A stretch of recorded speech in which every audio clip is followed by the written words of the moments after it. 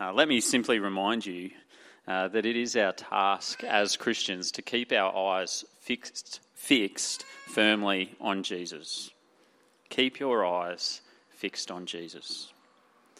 It's such a helpful thing to be reminded of, such a central and crucial thing to be reminded of. If you're, for example, burdened by guilt, look to Jesus. He forgives you for your sins. If you are trapped by despair or gloom, look to Jesus. He rose from the dead, so you can rise out of your gloom and despair. If you're doing well, look to Jesus. Don't you dare forget him just because things are going good for you right now. He might, while things are going well, ask you to give something up, and you can't afford to miss that opportunity. If you need help, well, you know who to cry to. Look to Jesus. If you've run dry and you've got nothing left, look to Jesus. He lifts up the weary, he feeds the hungry, and he puts the wind in your wings. It is our task to keep our eyes fixed on Jesus. And we all need a course correction sometimes. Sometimes we drift so far away from Jesus that we drive ourselves into a dead end and have to turn sharply around on our heels to get back on track. But even on a more micro level, we still need course correction. Sometimes we're travelling straight enough, doing okay, but we still need a hand on the wheel and our eyes on the prize to keep things steady. Otherwise, we drift off. And the Bible has a word for keeping your eyes fixed on Jesus, with all the course corrections that are required for sinful, weak people along the way. And the word for keeping your eyes fixed on Jesus, in a word, is to repent. Repentance means so much more than feeling sorry or admitting guilt. It means staying on course. It means to entirely calibrate your priorities around Jesus' priorities, and sometimes recalibrate your priorities where they've drifted off course. Repentance means dismantling the life that you have built or would build according to your own tastes and rebuilding your life or having it rebuilt according to Jesus Christ's blueprint. Repentance, or to repent, it's possibly the best single doing word to sum up the daily demands of the Christian life. Let's put it to the test. Let's put repentance to the test as I've just defined it against some of the other candidates, because there's other great words out there. There's obedience or faith or love or discipleship, and maybe you can think of some others, and these are all great words. So obedience, for example, means to listen to God's voice and obey his commands, following Jesus' example. And repentance means to do all this, the same thing, exactly that. Listen to God's voice, obey his commands, but to do this as a weak, forgetful, sinful person and repeatedly resolve to do it again and return when you stray. So I would say repentance means obey and more. Faith or belief or trust, three words that get mixed up in the Bible. Mixed up as in legitimately mixed up because they're the same word just translated into different English words. But faith or belief means believing God so that you arrange your expectations around his promises, you arrange your actions around his demands. And repentance means the same. But it means doing this again as a weak, forgetful, sinful person and returning when you need to God's promises and God's demands because we stray. Love, well, that's right up there, isn't there? Jesus summed up the two most central commands in Scripture as love God and love your neighbour. So to love means give God all your heart, soul, mind and strength and treat others as you would have them treat you. And to repent really does mean to do that. But it means reordering your loves around his and having your loves calibrated by his so that who and what and how God loves is who and what and how you love. Not just loving what comes easy and who you might get something out of, but loving how God demands us. And discipleship, it's another good word. It means following Jesus' example, specifically in love, obedience and sacrifice and all these things up here. But repentance, as I've defined it, means that too, along with all the course corrections required on the way. Now, let me say this. There is a chance that I'm over-egging the pudding here.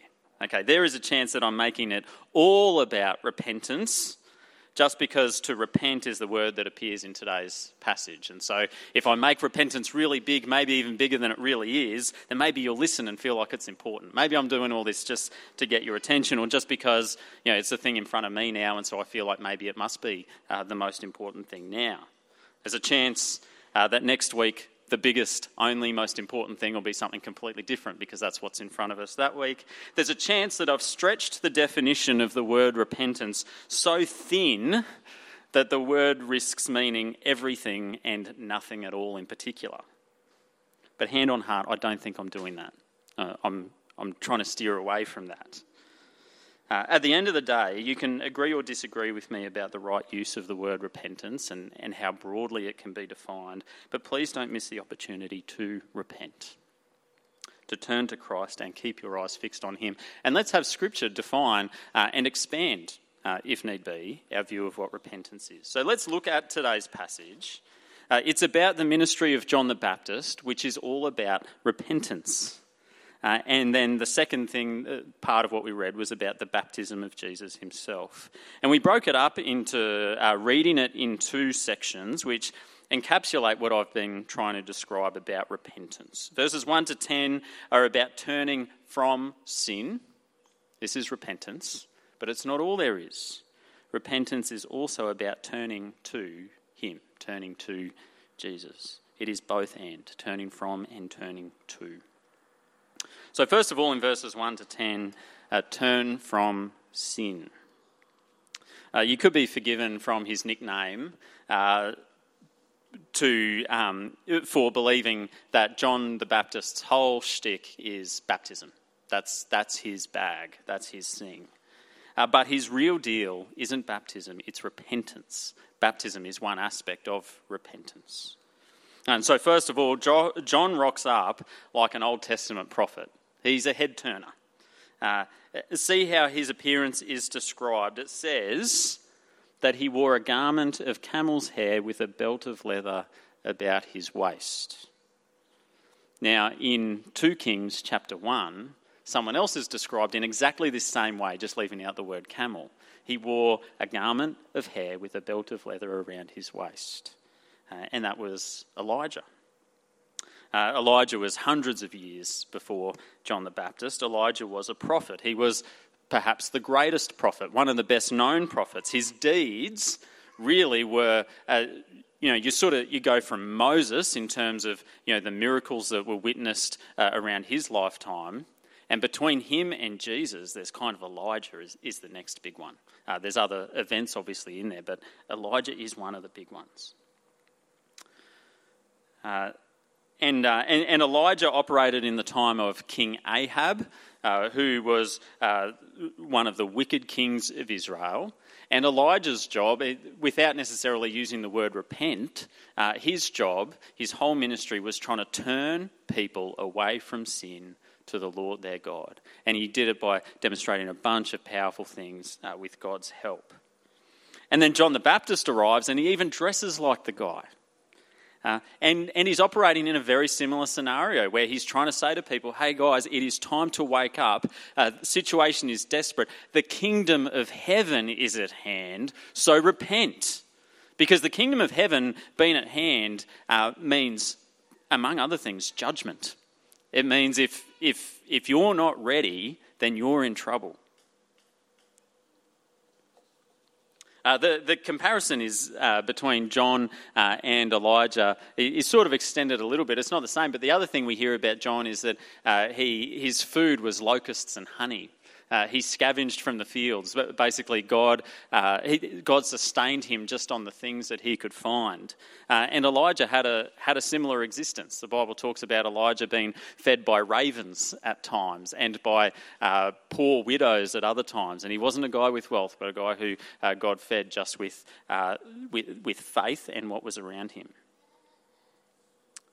So in this first section on repentance, which is turning from sin, we can get three aspects of what repentance is in here.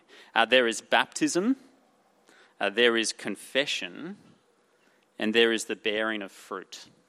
So verse 6, he's called John the Baptist. He came baptizing.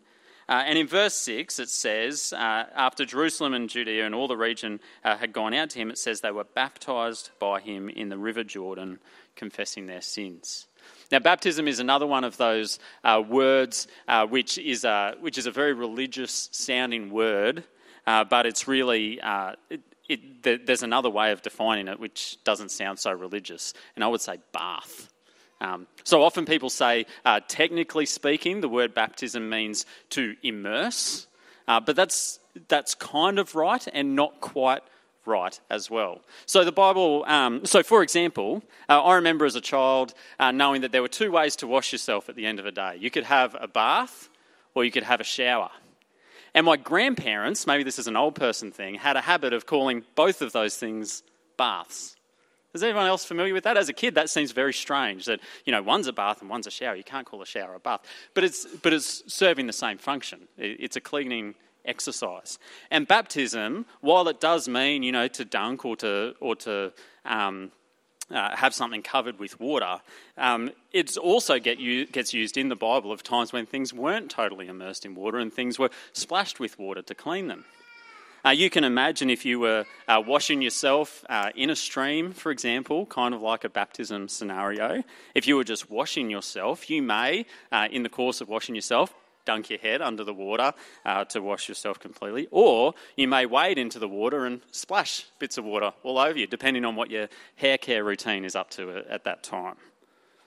And so baptism really does, it can mean all of this. So I'm very cool and comfortable with people who choose to do baptism as a full immersion experience. That's a totally valid, reasonable way to understand what baptism is in the Bible.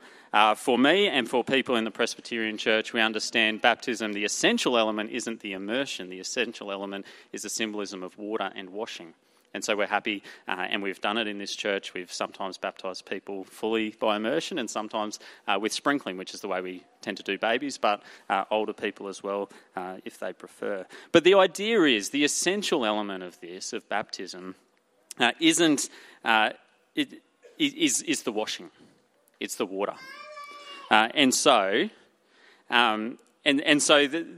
is an element, this is related to repentance. Because repentance is, in part, sorrow for sin. It is, in part, an admission of guilt. It is, in part, a sense that I am not enough, that I've soiled myself with my life, that I've made myself unclean in some fashion. And so baptism is a way of saying, I need to be washed. And it's a way that is given us in Scripture. Now, the baptism of John that he's doing is not exactly the same or even theologically the same as what we do in church today, because his was a baptism purely of repentance. And we understand now baptism under Christ to mean something like an expression of faith that I am washed, that Christ will wash and has washed me completely, fundamentally, once for all.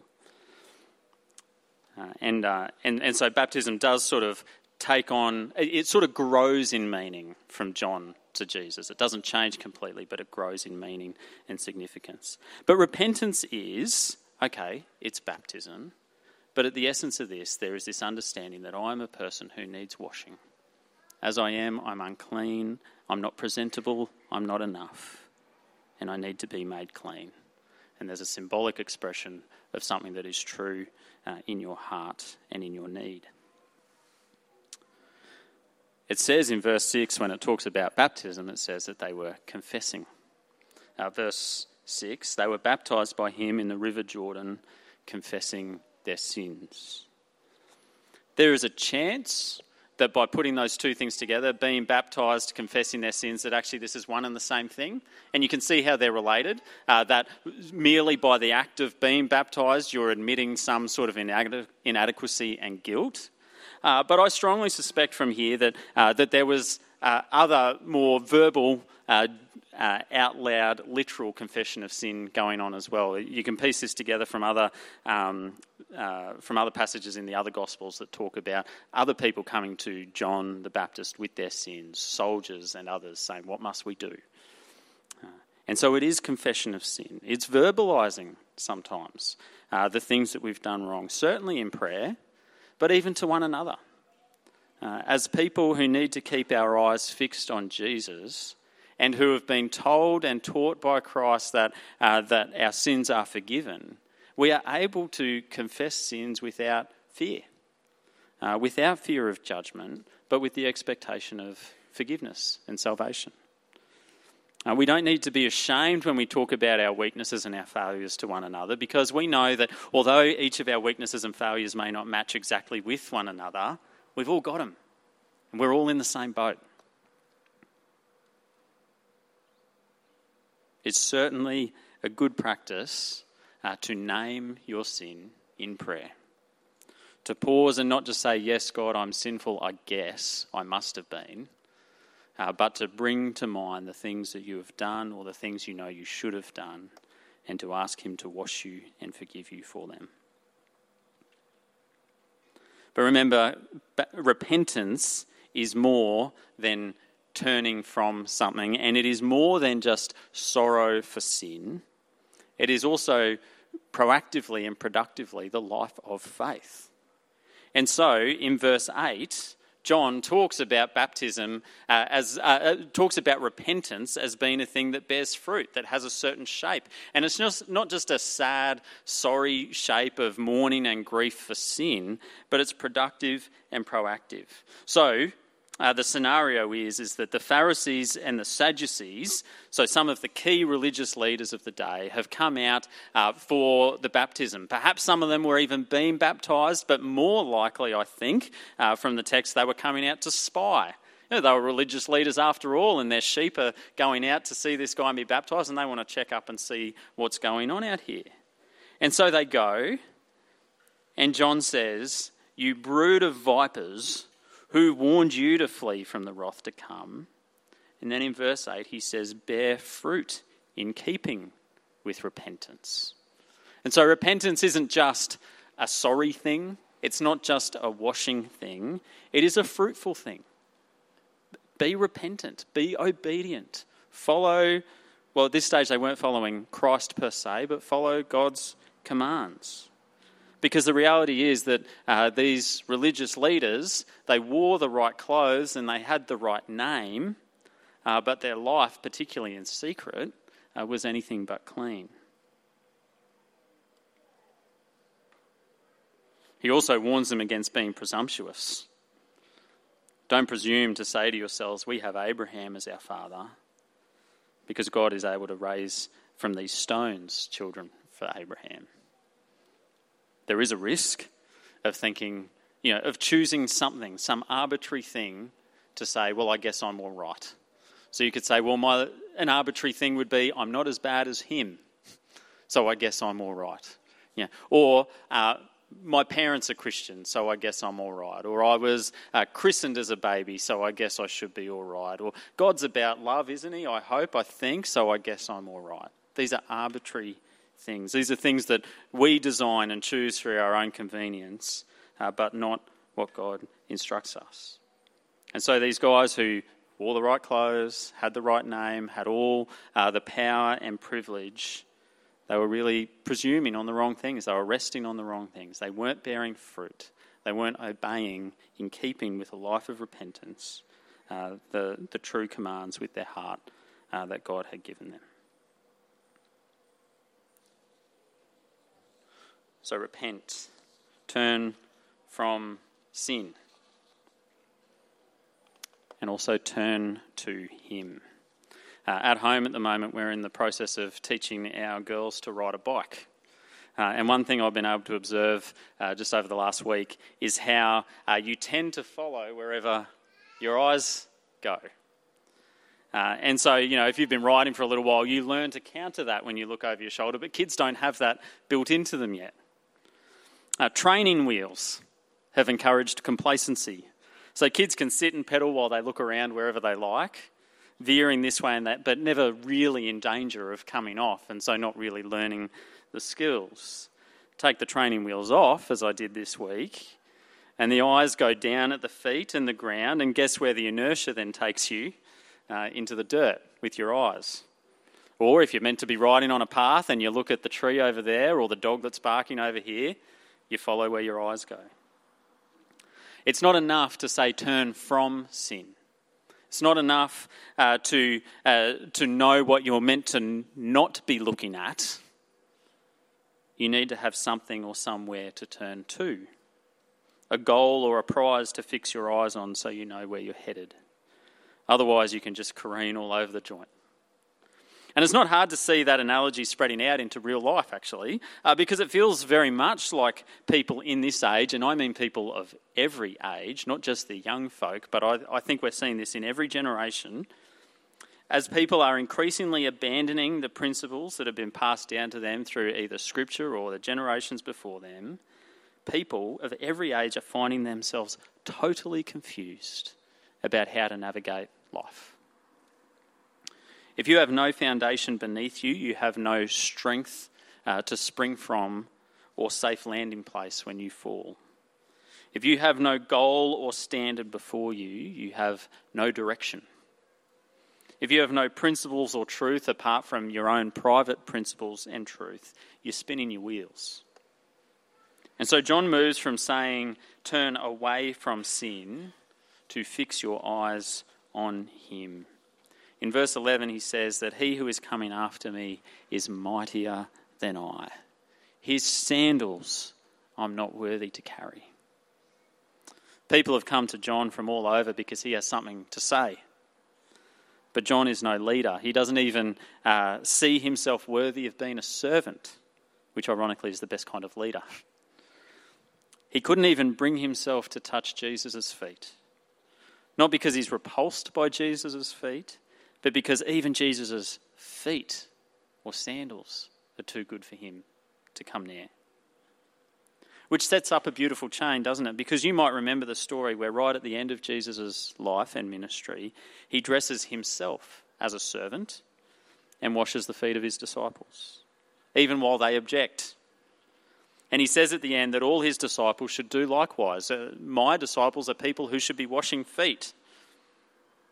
It helps us to make sense of later on where it says in the book of Ephesians that we should all submit to one another out of reverence to Christ. It seems like a chain that sort of just is going to keep doubling back on itself, and surely there's got to be someone at the top. Well, that person at the top is Jesus, but even he is one who submits himself to wash and to be beneath and to serve others. What a beautiful chain where the one whose feet we're not worthy to approach would lower himself to wash ours and make us clean. Well, John talks about Jesus not only as superior in strength and might, but as an even greater baptizer than himself. In verse 11, John says that I baptize with water, but Jesus, or this one to come, because he doesn't name him yet, this one to come who is greater and mightier than I, he will baptize not with water, but with the Holy Spirit and fire. I don't know how long many of you have been in Emerald, but Emerald floods every 100 years or 3 years or so. We tend to think of water as a cleansing agent, but we all know it's got occasionally destructive properties. Well, fire is similar, but it's kind of the other way around, isn't it? Fire we think of as a destructive agent, but in extreme cases it has powerful cleansing properties, like when purifying precious metals, for example. So you drop a human body in water, and it will come out cleaner than it went in. drop a body in flames and it won't come out at all. Except there is one story in the Old Testament in Daniel chapter 3. 3 friends, maybe you know the story, Shadrach, Meshach and Abednego. They've been commanded by the king of Babylon to bow down to an idol that he's made, on threat of being thrown into the fiery furnace. And the fiery furnace is so hot that when these 3 men don't bow down to the idol and do get thrown into it, it is so hot that it destroys and kills even the servants that threw them into the fire. But then the king looks in the flames and he sees the men walking around unharmed. And then he calls out to them and they emerge from the flames and their clothes aren't even singed and their hair doesn't even smell like smoke. Which is like a really extreme way of saying these guys were really not touched at all. So not touched. There's not even a whiff of the fire on them. And I reckon that is a sideways hint in the Old Testament of the Holy Spirit's flaming baptism. That having been found pure, at least in this scenario, those 3 men were found pure and unstained and they were unharmed by the flames. But imagine being washed by fire if you're impure, or if you're merely chaff, like in verse 12. The stuff that will just flame up and disappear. The flames will quickly destroy. And so the Holy Spirit's fire-filled baptism is one that can both be dreaded and looked forward to depending on where you stand before him.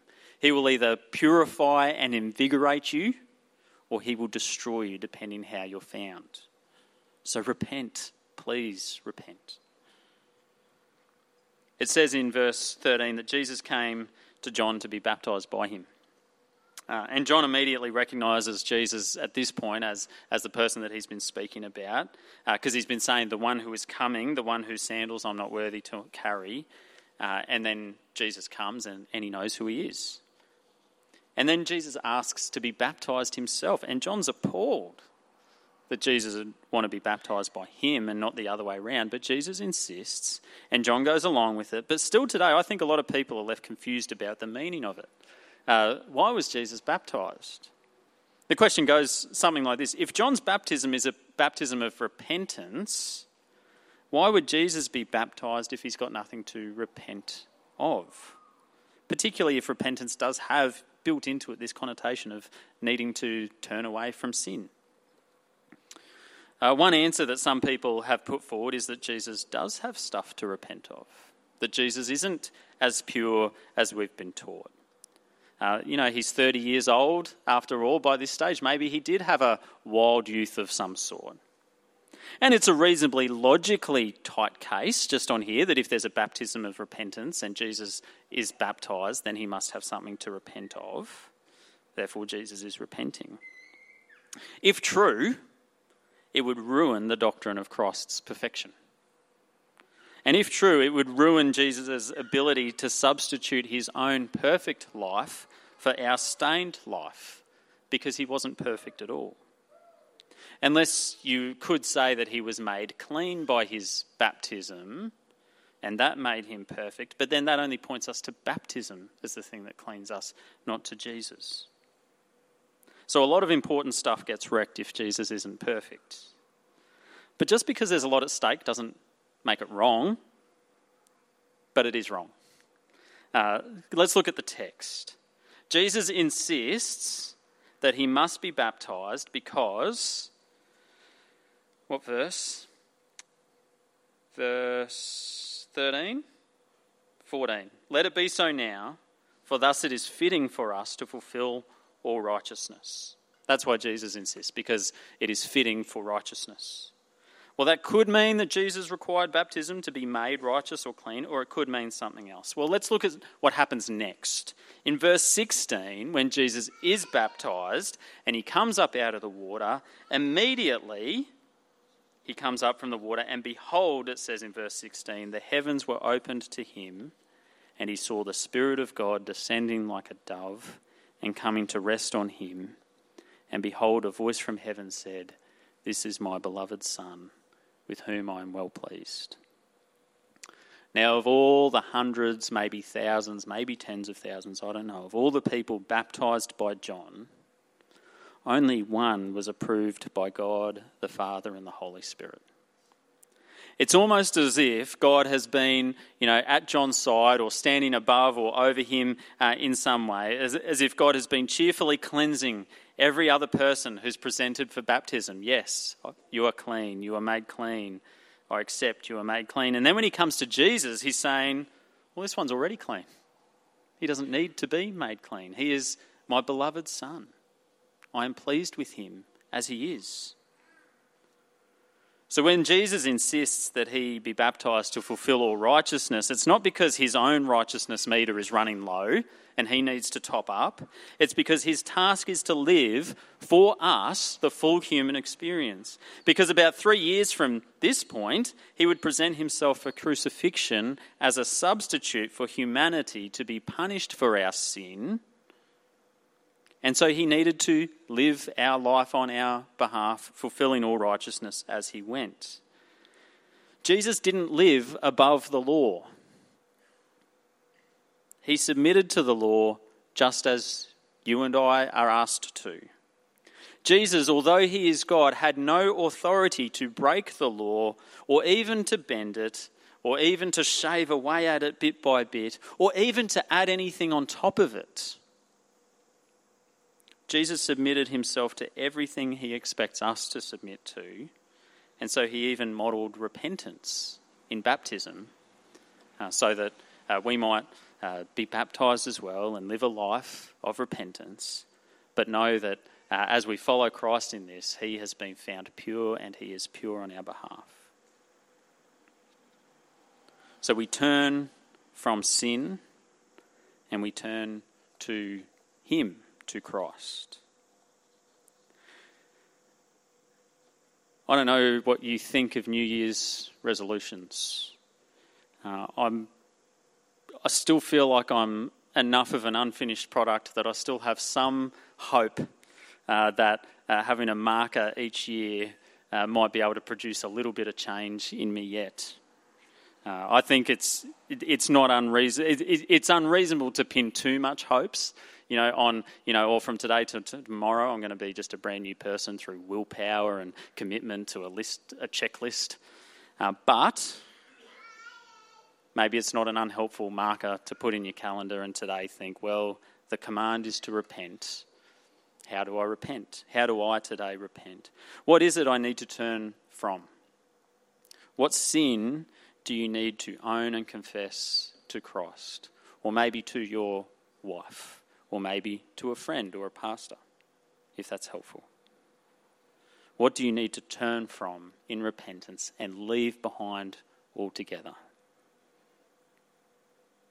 You may not even succeed, but it's what you're asked to do. So have a crack, repent, leave it behind. Still thinking about what do you need to turn from? What is something that in repentance you could even just do a little less? So I'm not talking about sin. I'm not saying, well, yeah, just tone the sin down a little bit. Really, our command is to abandon sin. But maybe there's unhelpful habits or routines that have been built into your life that you could afford to do a bit less. And I'm not talking about drinking coffee or eating sugar and cake. So it's not the dietary stuff that I'm talking about. But what could you afford to do a bit less of? And I'm thinking of, that mind-numbing stuff that we do in front of televisions or phones, or, what sort of material do you read? Could you do a little bit less of this and a little bit more of something more substantial? That's for you to answer. What could you be doing less of, or what do you need to turn from? And then have a look at your life as well, and, look at the last 12 months, if that's a helpful marker for you. What's been missing? What do you need to do more of? And again, I'm not talking about healthy food, fruit, veggies, exercise. You can do all that stuff, that's great. But what's really been missing? What do you need to turn to? Has reading your Bible been absent from your routine? Has prayer been a thing you've only done on Sunday, which, by the way, is great, and I'm glad you're here if you pray with us on a Sunday. But is it something you could be doing in your own life as well because it's just slipped off the radar? What are the things you must be doing and should be doing in reverence for Christ. Let's pray.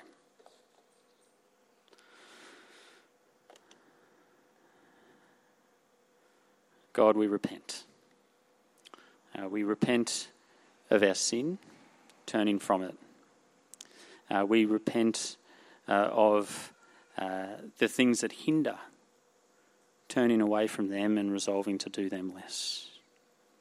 Help us each to do a bit of an inventory, a bit of reflection on the year that's gone, so that we can give our lives to you and leave behind the things that have no place in a life that pleases you.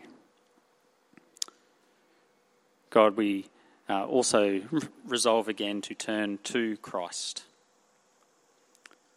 We are sorry for the back seat that we put him in, and we pray that you'll help us to fix our eyes on him, following his lead and his example, living freely in light of his forgiveness, and living in the power of your Holy Spirit, through whom you baptise us. We pray in Jesus' name. Amen.